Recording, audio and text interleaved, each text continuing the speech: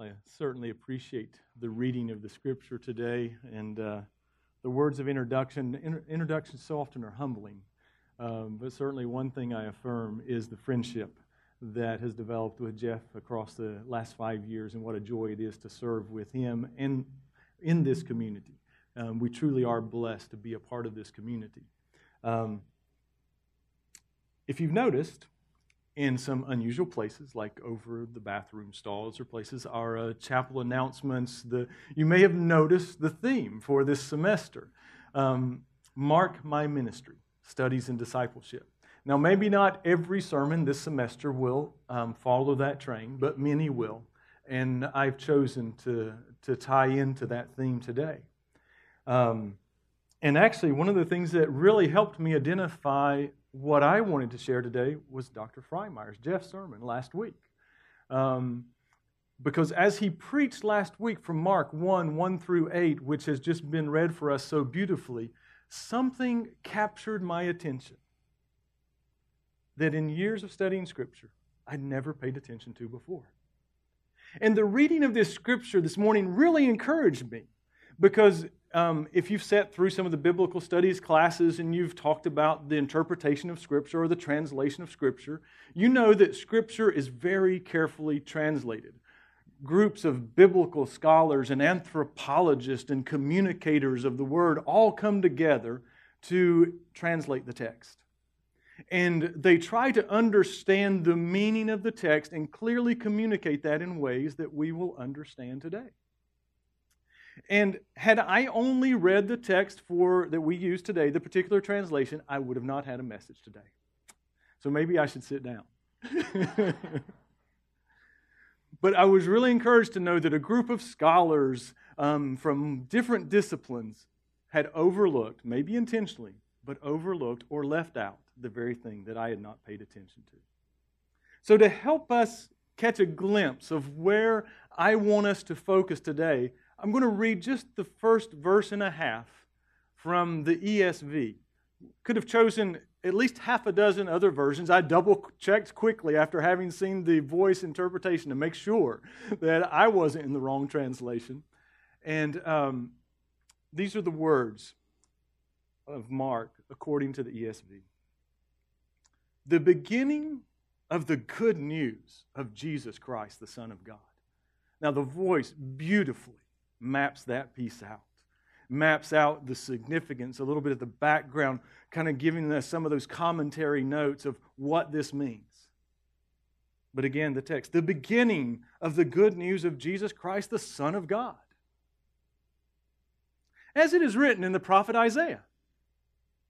Now, last week, Jeff called our attention. And he reminded us that beginnings are often very difficult and very challenging. And one of the very reasons was the title of his sermon, The Beginning is Never the Beginning. So, as we see in this passage, Mark's doing the very thing. He says, in the beginning, the good news of Jesus Christ, the Son of God. As it is written in the prophet Isaiah. I mean, Mark just made a 700-year leap. He said, in the beginning, he's about to announce Jesus Christ, who is now on earth, is in their midst, is among them. And when he says, in the beginning, the gospel of Jesus Christ, his first explanation, his first descriptor, goes all the way back to Isaiah, 700 years earlier. But when Jeff pointed that out last week, I thought, wow, that is an essential ingredient of discipleship, right there. When we say, Lord, mark my ministry according to your character, to your nature, to who you are, to the kind of person you want me to be, the life you want me to live, the ministry that you are calling me to. That little implicit statement is a tremendous teaching. Because it reminds us, it tells us that the beginning was well over 700 years in the making. The beginning didn't happen the day that Mark pulled out his pen and decided to start writing. It didn't even begin the day that Jesus was born. It didn't even begin when Joseph received that message from the angel that the baby that was going to be born to Mary was of the Holy Spirit. And actually, it didn't even begin in Isaiah.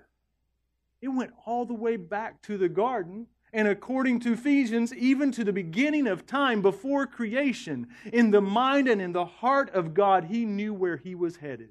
And He knew the day would come when He would send His only Son, Jesus Christ, to bring to us the good news, the gospel that would turn the world upside down, that would take a fallen and broken humanity that desperately needed a Savior and point us back to God and give us a way, a pathway back to God. But that story was not only hundreds of years, but even thousands of years, millennia in unfolding. And as we think about that this morning, as we think about that essential ingredient of discipleship, it begins to speak to us in our own lives. As we begin to be reminded that not only in the person of Jesus, but in the work of God as a whole, God's work is never limited to here and now, to this moment, to this little snapshot of my life. God's work began even before I was, before any of us were. And God's work continues here and now, and it will project into the future beyond what we can ever imagine. The scope of God's work is so far greater than what we often imagine.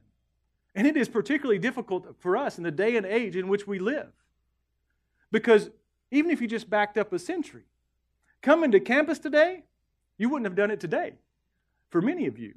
That quick 2-hour car drive, that would have been more like a couple of days on horseback. Or you take it back a few more centuries, that would have been a pretty long walk. We wouldn't be here yet unless we began way before we began. So we live in a world and a time where we walk outside after chapel and where a hot lunch not provided. You may be pulling lunches out of the refrigerator and you stick them in the microwave and you have a hot meal. Some of us even do that as a cheat. Maybe not the healthiest thing in the world, but we go to the freezer section of the supermarket and we have a nice stack in our freezer where we pull dinner out, pop it in the microwave, we have a meal. And if we don't have the freezer meal in the microwave, we drive down the street and pull into Wendy's and we walk up and say, I want and I have. Because we're used to fast food. We're used to getting from one place to another in a hurry. So when God says, 700 years unfolding a plan. Through Isaiah, He gave a promise that it wasn't till 700 years later that was fulfilled. That goes so far beyond the scope of our imaginations, of the way we tend to live our lives, the way we often even tend to pray our prayers. Because we live in a world and so often fall into the trap of instant gratification, where we want it and we want it now. And we dare not pray for patience because God might actually test us to allow us to cultivate patience in our lives. Yet, one of the things I think that prepared me to hear those words last week was some readings I was doing from the early church fathers. And there was a common theme among the early church fathers as they wrote about the life of the early church and about the work of God. And there's actually a phrase that often comes up that they saw as one of the great virtues that I've seldom seen exalted or lifted up. I don't know that I've ever heard a sermon that emphasized this as a virtue. Now, I've heard the call to prayer, like I just mentioned, towards patience. But among the early church fathers, many of them saw that as one of the principal virtues of the Christian life. And as they began to write about patience, a more contemporary author writing about their works talked about the patient ferment of the early church. And hence my title today, The Patient Ferment of Discipleship. Because not only in the life of the church has God been doing something that takes time to ferment, to get ripe, to become really good, to become truly enjoyable, something that you would want to have, you won't have here on campus. But that patient ferment, it takes time. That's why there's a saying, good things come to people who wait. Yet how difficult it is for us to practice that. How difficult it is for us to live in a way that exemplifies that virtue, the virtue of patience. Yet that virtue is so much of who God is, and it's peppered throughout Scripture in so many different ways. Passages that we often pull out of their context and remember that speak of patience, speak of waiting. Psalms 46. Now, if I just use 46, 10a, you'd be like, yeah, I know that one. But if you go to Psalms 46, it actually begins to say, starting with verse 8, "Come, behold the works of the Lord, how He has brought desolations on the earth. He makes wars cease to the end of the earth. He breaks the bow and shatters the spear. He burns the chariots with fire." This is an action-packed movie going on here. And then the psalmist writes, "Be still and know that I am God, for I will be exalted among the nations." When you put it into context, it's like, I love the song now that says, I was going to say it, now it's escaped me. It's popular on the radio right now, but it said, "Breathe, just breathe." But I love what the guy did musically with the song. Because musically, that song starts, it's just like pushing, pushing, pushing. You feel the rhythm, the drive. And then all of a sudden, he takes the foot off the accelerator and goes, "Just breathe. Just breathe." It's almost what I think the psalmist is doing here. The accelerators to the floor, talking about how great, how incredible, how mighty is God. And it's in a war scene and how God will break the bow and shatter the spear and He will make wars cease. Be still and know that I am God, for I am exalted among the nations. That's where patience finds its anchor. That's where patience is born. It's in the person and character of God, the very nature of God that anchors us and secures us. That's why in Isaiah we also encounter this incredible passage, Isaiah 40, 28 through 31, where Isaiah writes, "Have you not known? Have you not heard? The Lord is the everlasting God, the creator of the ends of the earth. He does not faint or grow weary. His understanding is unsearchable. He gives power to the faint, and to him who has no might, He increases strength. Even youths shall faint and be weary, and young men shall fall exhausted. But they who wait for the Lord shall renew their strength. They shall mount up with wings like eagles. They shall run and not be weary. They shall walk and not faint." They who wait upon the Lord. But right there, couched in this beautiful passage that talks about the character of God, God's strength, how God doesn't grow weary, how God doesn't faint. And then with that piece wedged in the middle about they that wait upon the Lord, what happens? We actually begin to reflect the character of God. That as we wait upon the Lord, we become more like God. And then we don't grow weary, we don't faint, we even soar on wings like eagles, but it's because of who God is as He begins to get in us and live through us. But again, it's when we wait. We sang earlier, and Dawn gave a beautiful introduction to this song, "Wait upon the Lord," or "Wait on the Lord." Because as we sing that "waiting here for you," it's not that we're waiting for God to show up, as she so well said, because God is present here among us. Yet how often do we need that shift in our own orientation, our own disposition to have the patience to wait for God? How many of us have come to that place in life where we were facing an important decision and God wasn't acting quite as quickly as we thought He should? The answer wasn't coming, so we stepped right out because we knew what to do. We had the answer. Later to regret what we had done. Because it wasn't God's time. It may have not even been God's way, but we rushed ahead. The patience, that patient ferment of discipleship, the way that God calls us to wait upon Him, to be still in His presence, so that His character, His nature can get in us and take a hold of us, and so that then He can be the one who's in the driver's seat. Just the other day, I was having a great conversation with a young friend who's in a season of discernment, and he used the illustration. He says, "I feel like I've been driving down the road and I've had God with me, and I take Him with me everywhere I go. but I'm the one in the driver's seat. And I feel like what God is telling me is He wants in the driver's seat so that He begins to take me where He wants to go and how He wants to work and move in my life. 700 years from the prophecy of Isaiah to the fulfillment and the proclamation that Mark would bring to us of the gospel of Jesus Christ, the Son of God. Another wonderful example of that, and this one's not quite 700 years. It's actually only a tenth of that, 70 years. That's no big deal. Who here today would like to get a promise that you knew in 70 years God was going to do X in your life? Do we have anybody who's up for that one? But here, as Jeremiah, in Jeremiah 29, writes to the people of Israel, there's a little passage, once again, that we love to pull out of the context, that about when you're about to graduate or you're starting a new job or you're facing a really difficult situation, how many have heard or maybe even used this passage? For I know the plans I have for you. Plan, declares the Lord, plans for welfare and not for evil, to give you a future and a hope. We like that promise. We want to take a hold of that promise.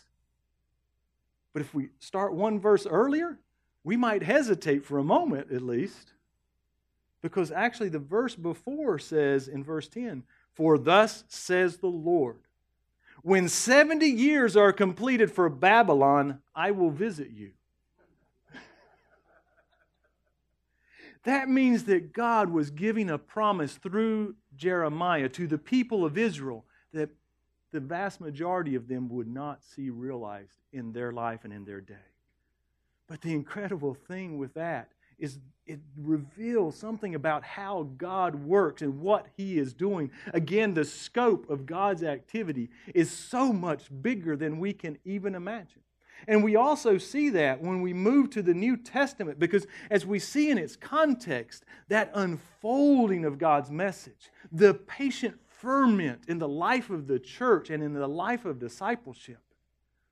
When we go to Hebrews 1 through 4, really we get almost the summary of the book of Hebrews. If you're a good IBS student, you know that right there you have a generalization. It's giving you a proclamation of what the rest of the book is going to tell you about. Because in Hebrews 1 through 4, we read the following. Longer ago, at many times and in many ways, God spoke to our fathers by the prophets. But in these last days, He has spoken to us by His Son, whom He appointed the heir of all things, through whom also He created the world. He is the radiance of the glory of God and the exact imprint of His nature. And He upholds the universe by the word of His power. After making purification for sins, He sat down at the right hand of the Majesty on high, having become as much superior to the angels as the name He has inherited is more excellent than theirs. So there, the author of Hebrews is introducing the person of Jesus, but he introduces Him in a way that makes us realize how God has been preparing for the coming of Jesus for centuries before. How God has used many different prophets, many different kings and leaders to proclaim His message. Even the angels have been God's messengers. For centuries, that was the way the story was unfolding. Until Jesus, God made man, came among us and revealed the fullness of the gospel. And when Jesus came among us, we saw a story that had been unfolding for centuries become a present reality. That's why it says that Jesus is now seated at the right hand of God the Father. Because it says, if we think scripturally, once someone is seated, it means the work is done. He has completed what He came to do. Yet, oh, how I need the Lord to mark my ministry. So the reality is, it is here and it is not yet. There are so many ways that I know that God continues to work out in me that incredible transformation where He continues to mark my life and mark my ministry. And it is taking time and it will take time. And the scope of what God is doing began before I ever was, and it will last beyond what I will be. But the wonderful thing is we are participating in this incredible story of God. And if we walk faithfully with God, if we choose to wait upon Him, if we choose to be still and know that He is God in the midst of all His glory, all His might, all His strength, all His wonder, then even when the difficult days come, even when ministry doesn't seem to be working out the way we want it to work out, when the challenges are greater than we think we have the strength to face, when that exam is tomorrow and you have not studied enough yet, when you have to turn that paper in at midnight and you're counting the hours, you're saying, Lord, what have you gotten me into? And I see Lisette saying, amen, as she works towards her comps in a few weeks now. But we face those situations. And if we see it through the eyes of God, if we can capture things through the vision that Mark brings to us right here at the beginning of the gospel, as it was written in Isaiah, as Isaiah has said 700 years ago, God has spoken into our lives long before we ever responded, long before we ever knew to respond. And He will continue to speak into our lives and through our lives far beyond what we can imagine. As we cry out to the Lord that He would mark our ministry, at the conclusion of the passage we read today, there is an incredible promise for each and every one of us. Because we see in the ministry of John, he says, I've washed you here through baptism with water. But when He gets here, when Jesus, the Son of God, gets here, He will wash you in the Spirit of God. And this is the promise that has been passed on to us, the promise that is also repeated in the book of Acts when it talks about the Holy Spirit coming up on us and how we will become witnesses. We will be witnesses of Jesus because we're going to be changed from the inside out. It's not just something we do, it is who we are and who we are becoming. This is what God is doing in us and through us here today. And we all know it is here and it is not yet. It is here. We have experienced and heard the call of Jesus as He draws us to Himself. We have studied Scriptures. We have sat in classes where God has spoken into our hearts and into our lives, and we know we are not who we were. But we also know we are not who God intends for us to be, because the patient ferment of discipleship continues in our lives. May we not get in a hurry. May we not rush ahead, but may we take hold of the promises and the one who gives the promises, so that each day we are becoming more and more who He is shaping us to be. And today as we gather, we have an incredible opportunity to be reminded of the here and not yet as we gather around this table. We gather around a table that reminds us of the gospel of Jesus Christ, what He has done for us, but not only what He has done for us, what He continues to do in us and will do through us. Because every time we do this, we remember Jesus, the unfolding story that has not stopped unfolding in our lives nor in the life of the church. So may we participate in the patient ferment of discipleship that God calls us to. Thanks be to God.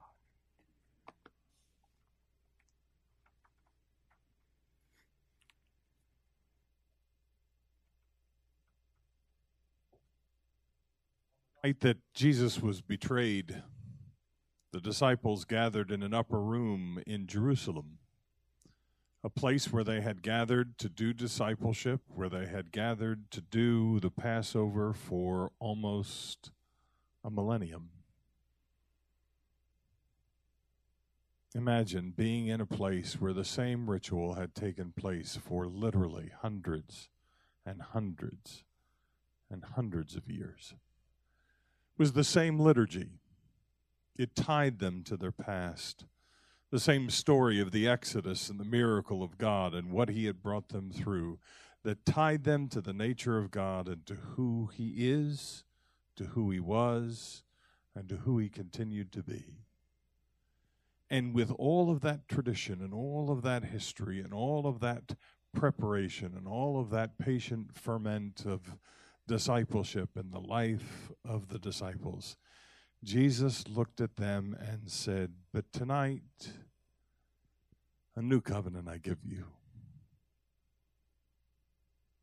And he took the bread, he broke it, he took the cup, and he blessed it, and he offered it to them and said, "This is my body and this is my blood."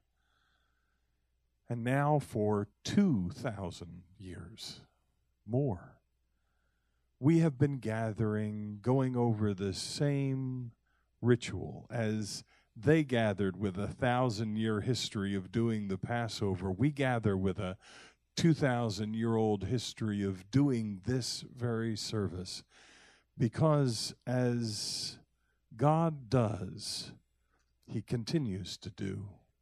As God plants, he waters and grows. As God begins, he continues.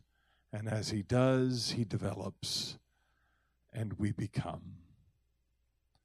I want to remind you that as you come and you eat and you drink and you take, that this moment, this experience, has been thousands of years in the making.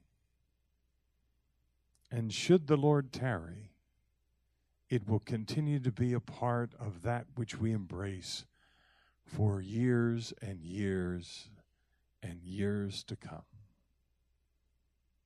For God somehow, in amazement, connects us with all that he has done, not just with what he is doing in the moment, but with all that he has done over the course of history. And so I invite you to remember that you are part of a past when you come and eat and drink, a glorious and grand past. And I invite you to remember that you are part of a future, a glorious and grand future, as you come and eat and as you come and drink. For Jesus has given us this privilege. Pray with me. In Jesus' name, we offer up ourselves. To you, O Jesus, in your name we offer our lives. To you, O Jesus, in your precious presence we offer ourselves. And ask, O Lord, that you would transform us in the coming and in the sharing and in the taking. We ask your blessings not just upon these elements, but upon the transforming power of your Spirit as we engage with you in these moments. Help us, O Lord, to be all that you have called us and desired us to be. Thank you for giving us a part in this grand and glorious line of discipleship. In Jesus' name, amen. I have a couple that will be helping me to serve. If you would come, please.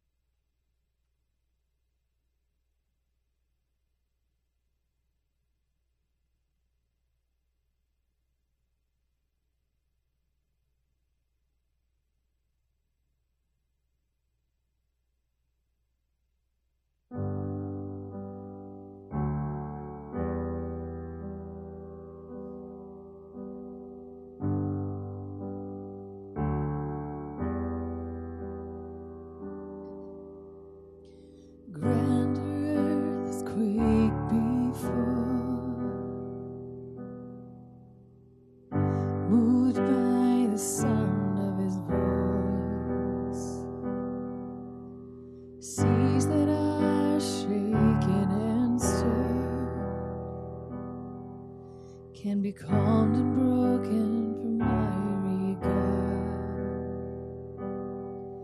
Through it all, my eyes are on you. Through it all, it is well. Through it all,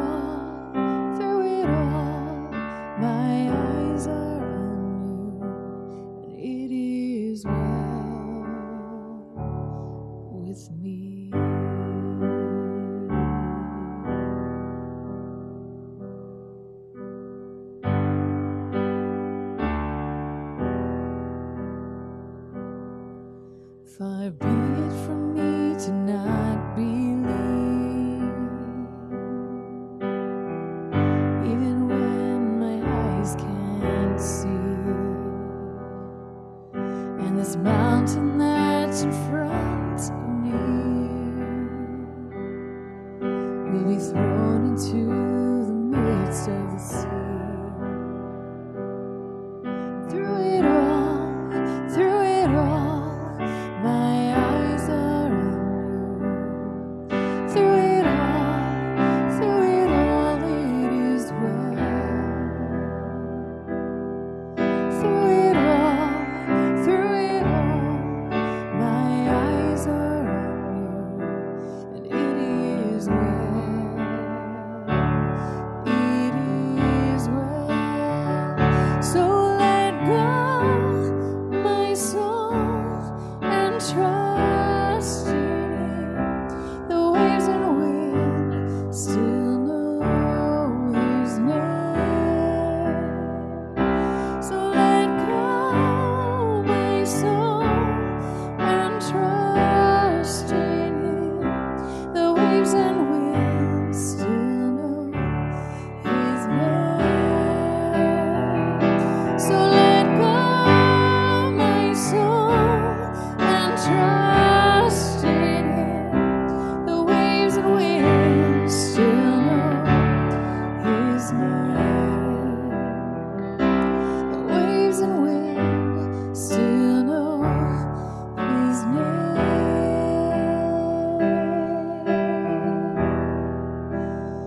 It is well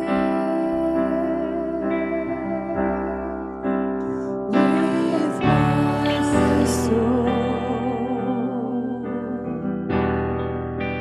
It is well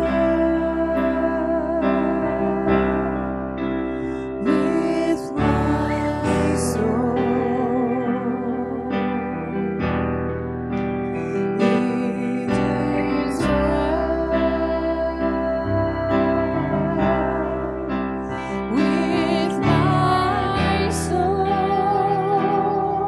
with my